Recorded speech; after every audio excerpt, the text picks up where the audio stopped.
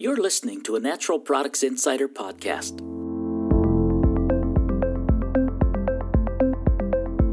With Todd Runestad, Senior Editor.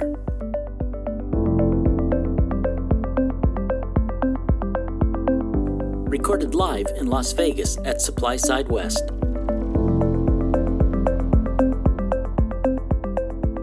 Hi, this is Todd Runestad at Informa. We are here at Supply Side West, and we just came out of a smashing hemp summit here, very well attended, and I'm here with Tim Gordon. Tim is the president of Functional Remedies, a leading hemp oil brand out of Colorado, and you're also the president of the Colorado Hemp Industries Association. That's right. So let's just start off this little conversation with some Colorado-centric things. Yeah. And even if you're not from Colorado, you should care about Colorado because Colorado leads the way. It does, absolutely. So there was something in Election Day, which was yesterday, Amendment X. And so that kind of split the hemp industry. Yeah. It ended up passing, and what it would do would be to take the definition of industrial hemp out of the Constitution, which is a protected sort of status, and into the legislature, which, you know, the supporters would say, well, it gives Colorado greater flexibility in case the feds do something. The opposition says, well, we can't trust politicians. That's too risky. Right. So what's your take on how that went? I mean, you bring up such a great point here, Todd. Amendment X is really unique here, and it's been a separation point, a point of deviation in the industry, and here's why. You know, we have this regulatory baton getting passed from the legislative to the regulators here, call it the FDA on the national level, and you know we don't know what's going to come down the pipe there, but we do know this, that in Colorado we are bound by a constitutional amendment holding us to the 0.3 definition of industrial hemp. Now, who knows if that's going to change, but if it did, say if it went to 1%, in Colorado we couldn't comply. Some of our farmers, myself, I mean, it would be at a disadvantage for me in the state of Colorado. Now flip the coin. FDA says, okay boys, it's going to be, or the USDA says, you know, hemp's going to be 0.2% like it is up in Canada. Well, all of a sudden in the state of Colorado, I'm breaking the law. So while it was, it was a sided measure, Amendment X had a lot of back and forth, a lot of great conversation around it. In the end, it was really put in place as a coin, as kind of a catch. What if something happens? Well, we want to have the availability to maneuver if a what if did happen. So that's really what Amendment X was. So would it have, if the feds say, nope, it's only 0.2, and Colorado's at 0.3, because it was in the Colorado Constitution, could we say, hey, we're Colorado, it's in our Constitution, you could go pound sand, feds, even if you want to say 0.2, whereas if it's just a statutory thing, then the feds can say, no, supremacy? Right. Well, you're right, but see, the limiting thing there would be, you know, so if a hemp farmer in Colorado wanted to take their product and it was 0.3% and we were regulated at 0.2, while the rest of the country could engage in intrastate commerce, we would be stuck to intrastate, and a huge disadvantage there. So that's really what I see, you know, Amendment X stepping back and looking at it as giving us an opportunity to play should the federal definition change. Yeah. Well, it seems like the federal action on this front is all via the Farm Bill, which happens every 5 years. So I can't imagine that the Colorado legislature is going to do anything about this for quite some time, because the Farm Bill that's about to pass, that'll stand for the next 5 years, that's 0.3. Yeah. And so maybe in 5 years, sure, the Farm Bill will shift, maybe, you know, and if not, you know, but then who knows? Maybe things go so great over the next 5 years that there's actual permanent legislation, and not just a 5 year. Exactly, and that could follow down the road. I think you're hitting the point on the head, Todd. We don't know. We can speculate all we want, but unfortunately, right now, we just don't know. And Canada is 0.2. That's correct. I didn't know that. That's interesting. So that kind of sets up a little bit of a conflict between Right, us in Canada. In the midst of the 2018 Farm Bill, being put into play and the Hemp Act within the Farm Bill, I supplied comment. We went all over the world and gathered all the information we can. You better believe that the USDA, as they look at the industry and look at the regulatory side of it, is looking to our friends up north who have been successful and regulated successful and said, well, do we look at it like this? Do we look at the point too? Yeah. So there again, going back to Amendment X, if they look at our friends up north and they say, this is a great model, let's try it here. Well, unfortunately, it would be a model that would fail in Colorado. Yeah. So I guess we'll move on, but just one last point is if Canada's 0.2 and the U.S. is 0.3, that means Canada can export stuff to the U.S. because it's under the threshold, but U.S. cannot export to Canada. There you go. So yeah, that's weird. You would have thought that Canada would have harmonized that. Yeah, no, it's interesting, and many European countries are at 0.2. They are, or is that 1%, right? Or so. When we talk about international in the hemp space and as it develops, there's a lot of regulatory process, a lot of regulatory understanding that needs to happen. Yeah, interesting. Yeah. All right, so let's get out of Colorado a little bit, and let's talk about what's in the hemp oil. Can we say CBD? Is that just shorthand? Sure. What's in the market now? I understand there's like 750 different brands in the market right now. Yeah. Wow. Yeah, Functional did an analysis of the last Q of 2017 going into 2018 Q1, really looking at what was out there as far as brands, what products were out there. I mean, like I said, we counted north of 750 different CBD brands, hemp extract brands on the market. A lot of confusion out there. A lot of different brands. That's crazy. It is. I mean, it's astronomical growth, Todd, over the last few years. For this stuff to happen in a very small space, that much growth, it's crazy. I can't imagine that there's any analog in any other part of the natural products industry, or really, I'm going to say in any industry that has 750 different brands in any, like there's the big three auto, you got three, right? But even supplements, like even you take fish oil, I don't know, exactly. There might be dozens.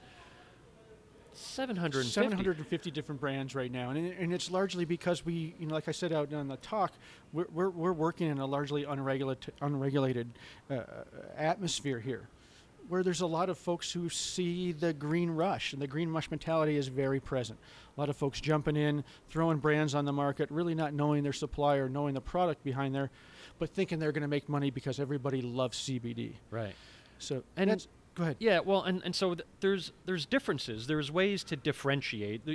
People go at, hey, this is for sports, this is for relaxation, whatever have you.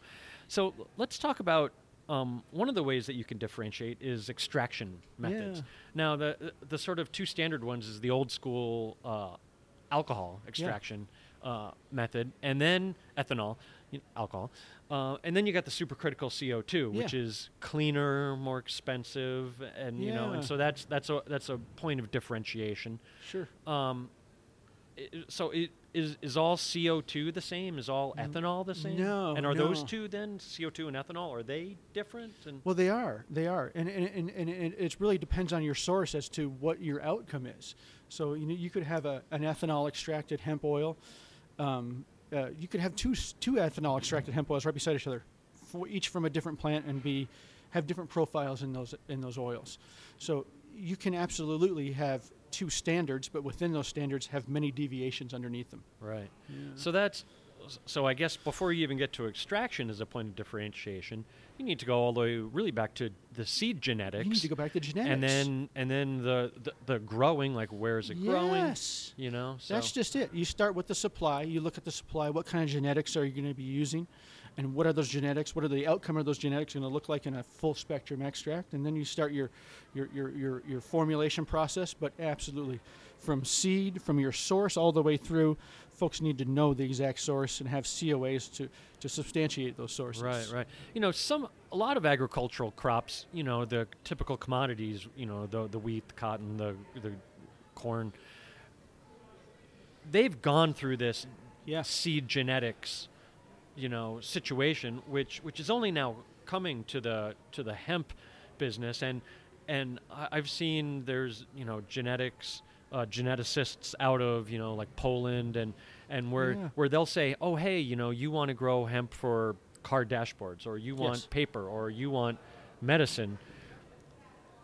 You can supply a different seed for each one of those. Absolutely, and that's what's unique here is, the cannabis plant can stretch across many, opportunities in the marketplace, whether it be, like you said, the heavy textiles, non-woven textiles, all the way to soft woven into clothing.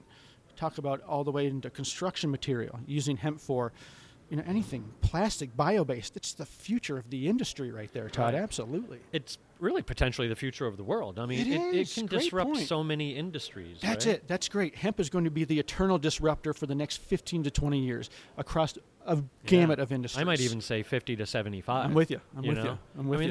That's really exciting. Now, would the plants look differently if you're growing a hemp for dashboards versus CBD? Sure, definitely. There would be a visual difference. A lot of the hemp that's grown for fibers is planted differently. It's planted like you see traditional row crop planting, maybe 30-inch spacing, with precision ag seeding down an in row. Long, tall, skinny, fibrous material. Long, tall hemp used for a variety of extractions for, like you said, whatever it may be, lignins. Anything you want to put into construction material. Whereas the CBD side looks more like traditional, maybe looks like a Christmas tree, more like people would envision marijuana. And you have to remember that there's really no difference. Cannabis is cannabis. We've given definitions to hemp and marijuana along the way. Yeah. So let's talk about another point of differentiation, and that's the carrier oil. Does that make a difference, like MCT or olive oil or hemp oil? Absolutely. So there's a variety of different carriers that work specifically better, in my opinion, and in my many years of research with cannabis. Cannabis is, if you go back to the plant, all of those active, those beneficials, those phytonutrients, they're all lipid bonders. They all work with plant fats in their metabolistic work in the plant.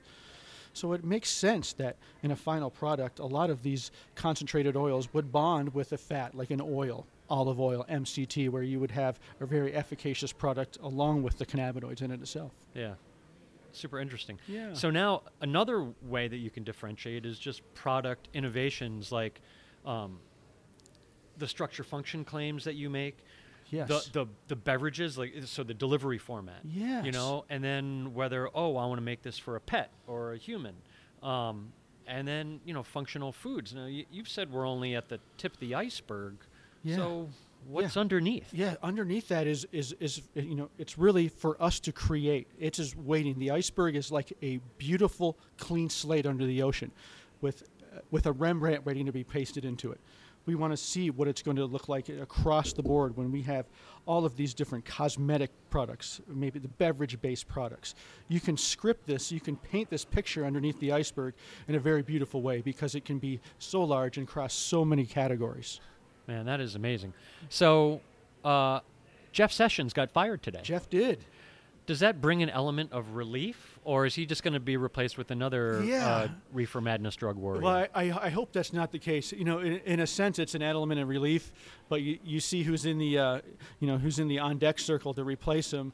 Coming out of Grassley's neck of the woods there in Iowa, we may not have the person we want there. Right. So Grassley he got outvoted 22-1. Yeah.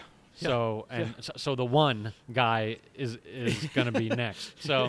So I guess it's same old as far as Department of Justice. Yeah. So one last thing, Tim.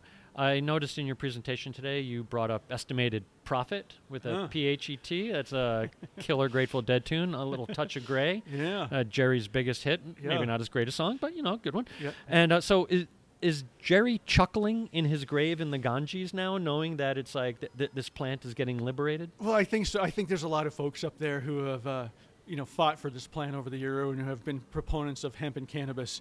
Jerry Garcia, you think of Mr. Hare up there, old Jack, who's looking down on us, and I mean, we have a lot of great folks who've passed away who've really paved a lot of the streets we're on right now. Yeah, that's excellent. Yeah. Good stuff, Tim. Nice talking to you, man. Great, Todd. Thank you very much. Thanks. Wonderful time. Yep, we're gonna keep going into hemp. Let's we got 50, Absolutely. 75 years of disruption ahead of us. We do. Let's do it. It'll be fun. All right. Thanks, Todd. Yep. For more award-winning podcasts from industry experts, go to insider.com and click in the podcast section. You can also find us on Apple Podcasts by searching Healthy Insider Podcast. Hit subscribe to never miss an episode.